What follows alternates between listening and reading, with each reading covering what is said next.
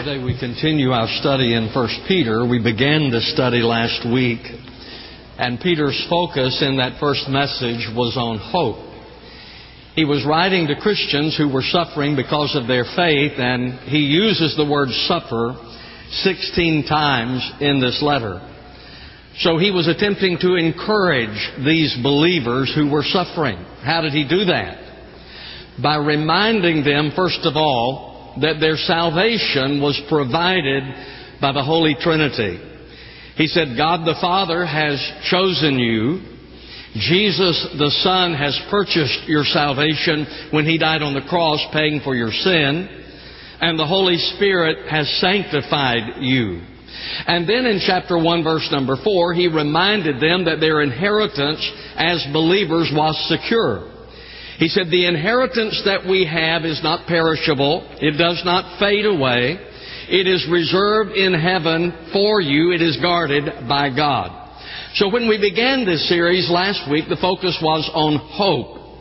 Today, the focus is on holiness. Now, I know when you use that word that it causes some people to become uncomfortable. It ought not, because the word simply means separated, set apart, different. So to be holy then means that we are different. Not odd, but different. It means that we are different from the way we were before we became believers.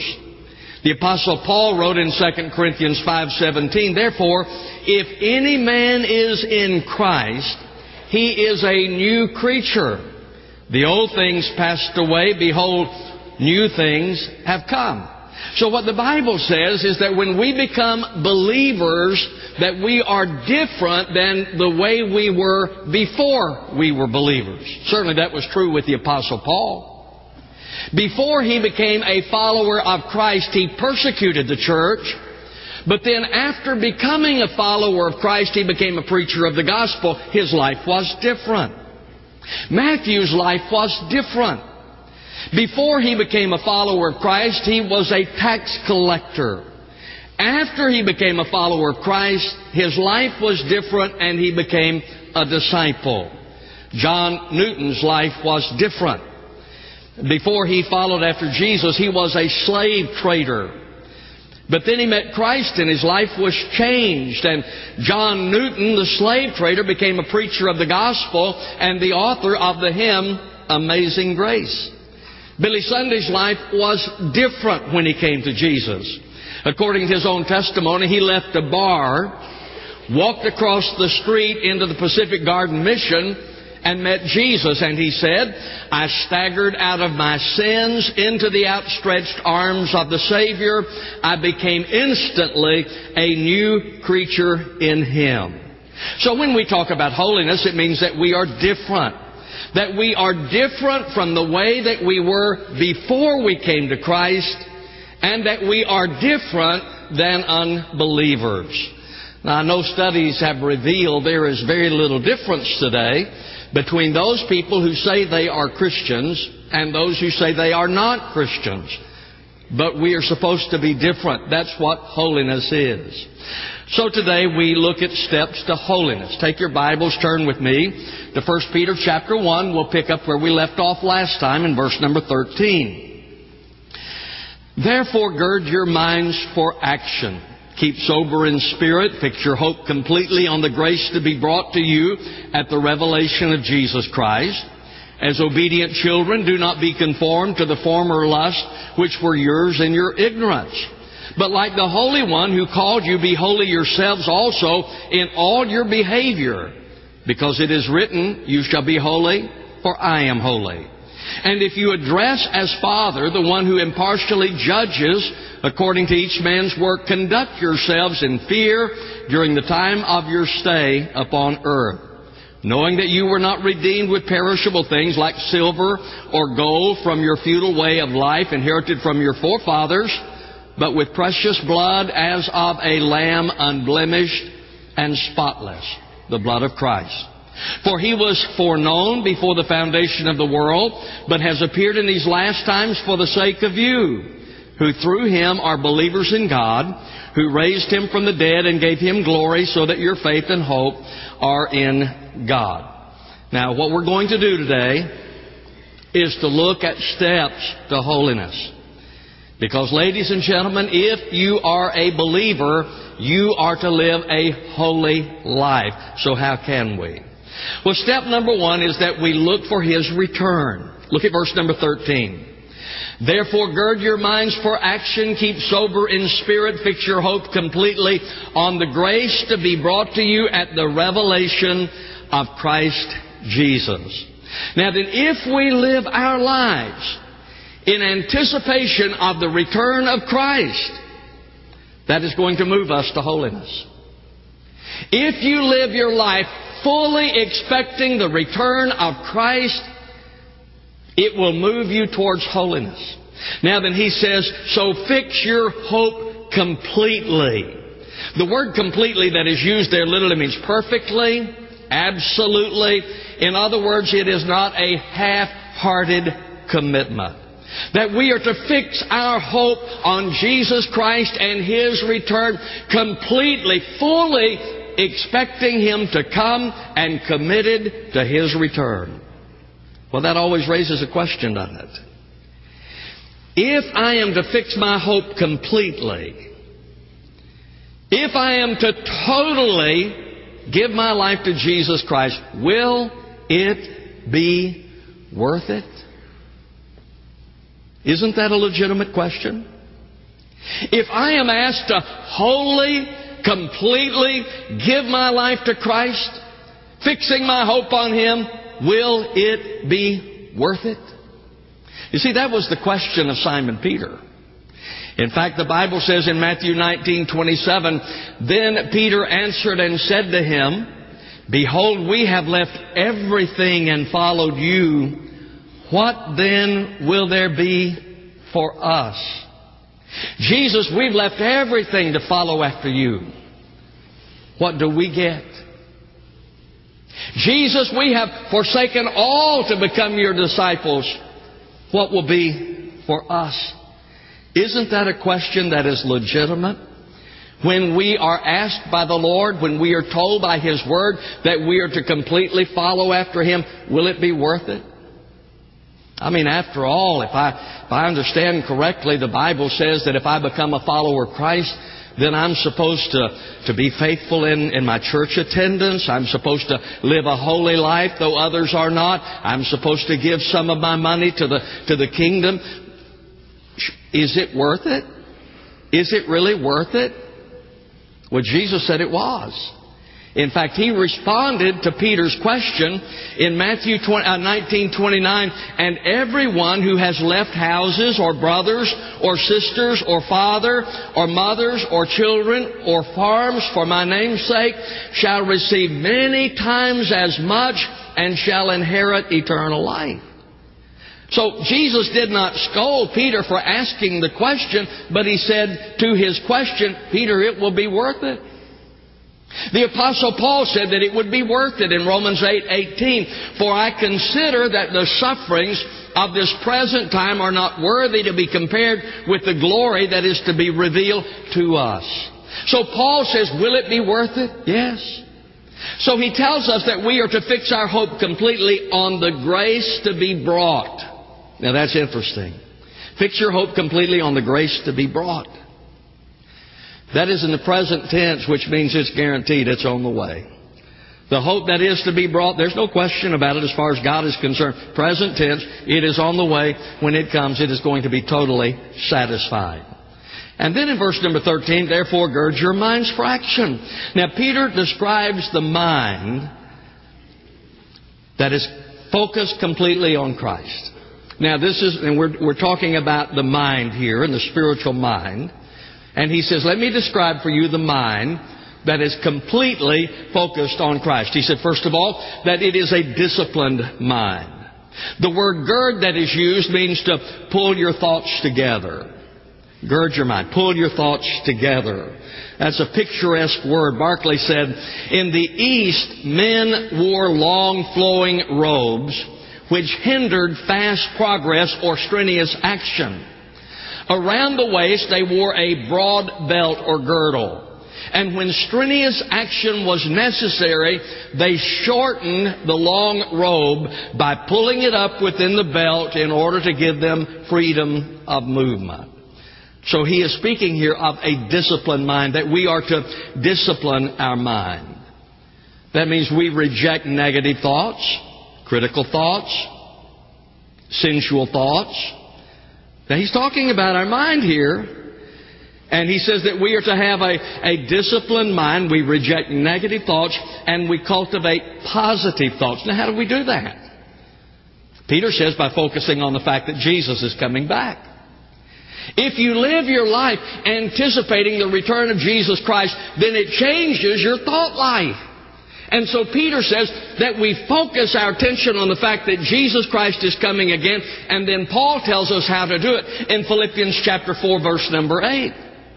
Finally, brethren, whatever is true, whatever is honorable, whatever is right, whatever is pure, whatever is lovely, anything worthy of praise, let your mind dwell on these things. So he says you're to have a disciplined mind. You are to discipline your mind. And then he says we are to have a controlled mind. There again in verse number 13, keep sober in spirit. The word sober means to be calm, steady, controlled. And it speaks of balance in thinking, that our thinking is to be balanced, our mind is to be balanced. See, here's the problem we have. We are citizens of heaven, but our residence is on earth. And sometimes we get out of balance. There are those who say that, we sometimes can become so heavenly minded that we are of no earthly good. And sometimes we are so earthly minded that we are of no heavenly good. So he's talking here about balanced in your thinking. Now, an example of that has to be the Thessalonians. The Thessalonian Christians believed that Jesus was coming again, and some of them were so committed to that thought, to that idea that Christ was coming again, that they decided they would quit their jobs and they would simply sit down and wait for the return of Christ. So they were expecting the church to meet all of their needs, to feed them, to clothe them, to take care of them. And they were just waiting on the return of Christ. Now Paul was responding to that when he says, if you don't work, you don't eat. See, they were out of balance. So he is saying that our mind, our thinking, is to be balanced. So we are to have a disciplined mind, we are to have a controlled mind, and we're to have an optimistic mind. Again in verse number 13, fix your hope completely on the grace to be brought to you at the revelation of Jesus Christ. You see, folks, it is hope that causes us to persevere.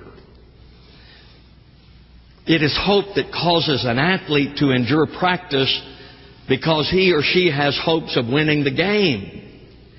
It is hope and optimism that causes the student to study because they expect to make good grades. And it is optimism, it is hope that causes us to look for the return of Jesus Christ. We believe Christ is coming again. And so that gives us optimism in our thinking. So he says, number one, a step towards holiness is to look for His return. We live our lives looking for the return of Jesus. Number two, obey our Heavenly Father. Obedience to God also leads us to holiness. Now he says that formerly we were children of disobedience. Look at verse 14. As obedient children, do not be conformed to the former lusts which were yours in your ignorance. Now he is describing here the life without Christ, the life before Christ, a life of disobedience. And he says that it was a life of ignorance. I think what Paul is referring to is that there was tremendous ignorance concerning spiritual things in the ancient world. They just did not have an understanding of the things of God, largely. And so Plato said, it is hard to investigate and to find the framer and the father of the universe. And if one did find Him, it would be impossible to express Him in terms which all could understand. Aristotle spoke of God as being the supreme cause by all men dreamed of and by no man known. So that's what Peter is speaking of here. He said it was a life of ignorance. It was a life of desire. Former life was a life of lust. The ancient world was known for its fleshly desires. In fact, I was doing some research and read this article. Speaking of that ancient world, there was desperate poverty at the lower end of the social scale. But at the top we read of banquets which cost thousands of pounds, where peacock's brains and nightingale's tongues were served, and where the Emperor Vitellius set on the table at one banquet 2,000 fish and 7,000 birds. Chastity was forgotten. Marshall speaks of a woman who had reached her 10th husband. Juvenal of a woman who had 8 husbands in 5 years. Jerome tells us that in Rome there was one woman who was married to her 23rd husband. Homosexual practices were so common that they had come to be looked on as natural. It was a world mastered by desire, whose aim was to find newer and wilder ways of gratifying its lust. Now, that is a description of the former life of the ancient world. Not much different, is it? It sounds to me like that just came out of the newspaper. But he says that's the way we were before Christ. It was a life of futility. Life of desire, life of ignorance, life of futility. Ladies and gentlemen, life without God has no meaning. How can you have meaning if you're simply the result of a cosmic accident? It has no purpose. Without God, life really has no purpose. What are you doing here? I don't know. Has no future. Where are you going? I don't know that either. You see, life without God is a life of futility. So he says that formerly, that's the way we were. We were children of disobedience, but now we are children of obedience. Look at verse number 14 again. As obedient children, do not be conformed to the former lusts which were yours in your ignorance, but like the Holy One who called you, be holy yourselves also in all your behavior. He is saying there that obedience to God will lead you to holiness. If you are committed to being obedient to God, I want to be obedient to God, then that is going to lead you to holiness. He says that God is holy. We read that on the screen earlier from Revelation, Isaiah chapter 6. He says, holy, holy, holy is the Lord of hosts. God is holy. What does that mean? Well, it means that He is transcendent. Isaiah said that He is high and exalted. In other words, He stands above it all. God is holy. He stands above it all. Exodus 15:11. Who is like Thee among the gods, O Lord? Who is like Thee, majestic in holiness? He says no one's like God. God is holy. He stands above it all. He is majestic and He is morally pure. 1 John chapter 3 verse 5. He appeared in order to take away sins, and in Him there is no sin. God is sinless. He cannot lie. He does not sin. He is morally pure. He is transcendent, stands above it all. He is morally pure. Now, what Peter says, if God is your God and He is holy, what are you supposed to be?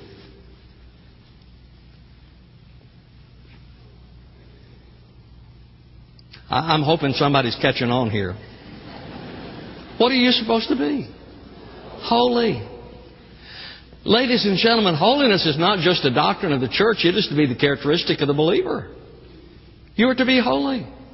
God our Father is holy. He is transcendent. He is morally pure. And He says that we are to be holy. So, if we obey our Heavenly Father, that leads us to holiness. Number 3, observe His Word. Verse number 16. Because it is written, you shall be holy, for I am holy. You see, we are to approach life by asking the question, what does Scripture say? And the Word of God convicts us of sin. It did the Israelites. When Nehemiah came, assembled the Israelites together, took the Word of God and read the Word of God, the Bible says that they were convicted of sin. Nehemiah chapter 8, verse number 8 and 9. And they read from the book, from the law of God, for all the people were weeping when they heard the words of the law. The Bible will bring conviction of sin. The Scripture says in Hebrews 4:12, for the Word of God is living and active and sharper than any two-edged sword, and piercing as far as the division of soul and spirit, of both joints and marrow. Do you think that might be the reason that we have abandoned the Word of God? Because it brings conviction.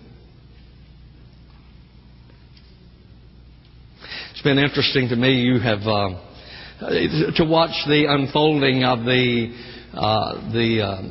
campaign for South Carolina is So Gay. And I've been reading that, and I'm sure you've been reading about it as well. And the thing that is interesting to me is it is being discussed back and forth. They talk about the economic issues. They talk about the tolerance issues. But nobody talks about the Word of God. What does God's Word say? You see, the Word of God brings conviction, so we like to set it aside. And we like to have our own opinion. What does our opinion say? What does everyone else say? What is politically correct? Well, that's not the question. The question is, what does the Word of God say? The Word of God brings conviction of sin. It cleanses us. The Scripture says in Ephesians 5:26, having cleansed her by the washing of water with the Word, if we fill our minds with the Word of God, we have clean thoughts. And if we have clean thoughts, we live clean. It strengthens us as we spend time in the Word of God. It strengthens us and we become holy. So step number 3, observe His Word. Do you really want to be holy? Maybe that's the question. It gets a little tough, doesn't it? Observe the Word of God. Number 4, anticipate the judgment. Verse number 17. And if you address as Father, the one who impartially judges according to each man's work, conduct yourselves in fear during the time of your stay upon earth. Now, God is merciful. We know that, don't we? God is a merciful God. He is loving. Folks, I'm overwhelmed by the fact that God loves me. I do not understand it. Why in the world would God love you? I don't know. Why would He love me? You know, we understand that God is loving and that He is long-suffering. 2 Peter chapter 3, verse 9, the Lord is not slow about His promise, as some count slowness, but is patient toward you, not wishing for any to perish, but for all to come to repentance. Now, that's God's will. God loves you, and He is long-suffering. But we would not be truthful if we did not say there was another side to the coin. You see, on this side of the coin, God is loving and He is long-suffering. If you ever wonder as to whether or not God loves you, just look to the cross, because that is God's love for you. So God loves you. On this side, the Bible tells us that God is just. And Hebrews 12:29 says, our God is a consuming fire. So there is judgment. Well, if I live my life anticipating the judgment of God, that one day I'm going to stand before the throne of God, do you think that would make you to be a little more holy?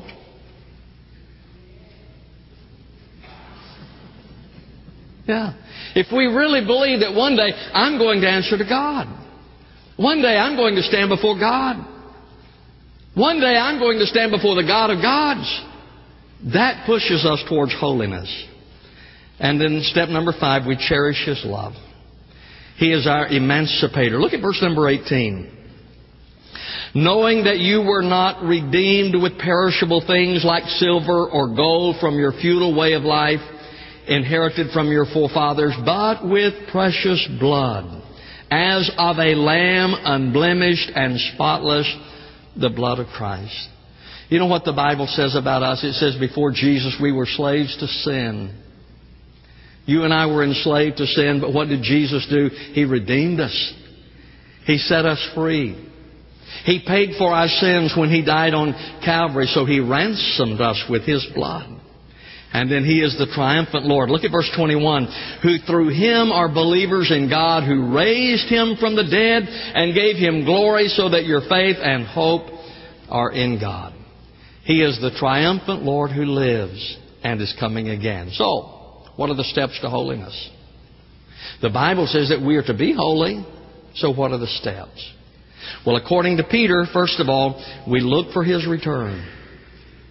We live our lives anticipating the return of Jesus Christ, that He is coming again. Number 2, he says, obey the Father. That formerly we lived lives of disobedience. But presently, we live lives of obedience. We obey the Father. 3, He said, observe His Word. Get in the Word of God. Because it convicts us of sin, it cleanses us of sin, and it strengthens us. 4, anticipate the judgment, that one day we're going to give an account. And 5, we cherish His love, the fact that He loves us. Folks, the Bible says that we are to be holy. Now, we sing the songs, and we teach the doctrine, but it's more than music. It's more than a teaching. It is to be characteristic of your life that you are to be holy if you're a child of God. Are you? Are you growing in holiness? Do you desire holiness? Well, Peter gives us the steps to holiness. Our Father, we come to You as we examine our lives and allow the Holy Spirit to examine our lives. I pray, Father, for those who have never come to know Jesus Christ as Savior and they're still unforgiven in their sin. Lord, I pray that they might understand today how very much You love them, that they might come for salvation, committing their lives to Jesus. I pray, Father, for believers that we might be said to be holy. Our God is holy, and that we live lives of holiness. I pray, Father, for decisions, commitments that need to be made today, that they will. In Christ's name, amen. Well, in just a moment, we'll...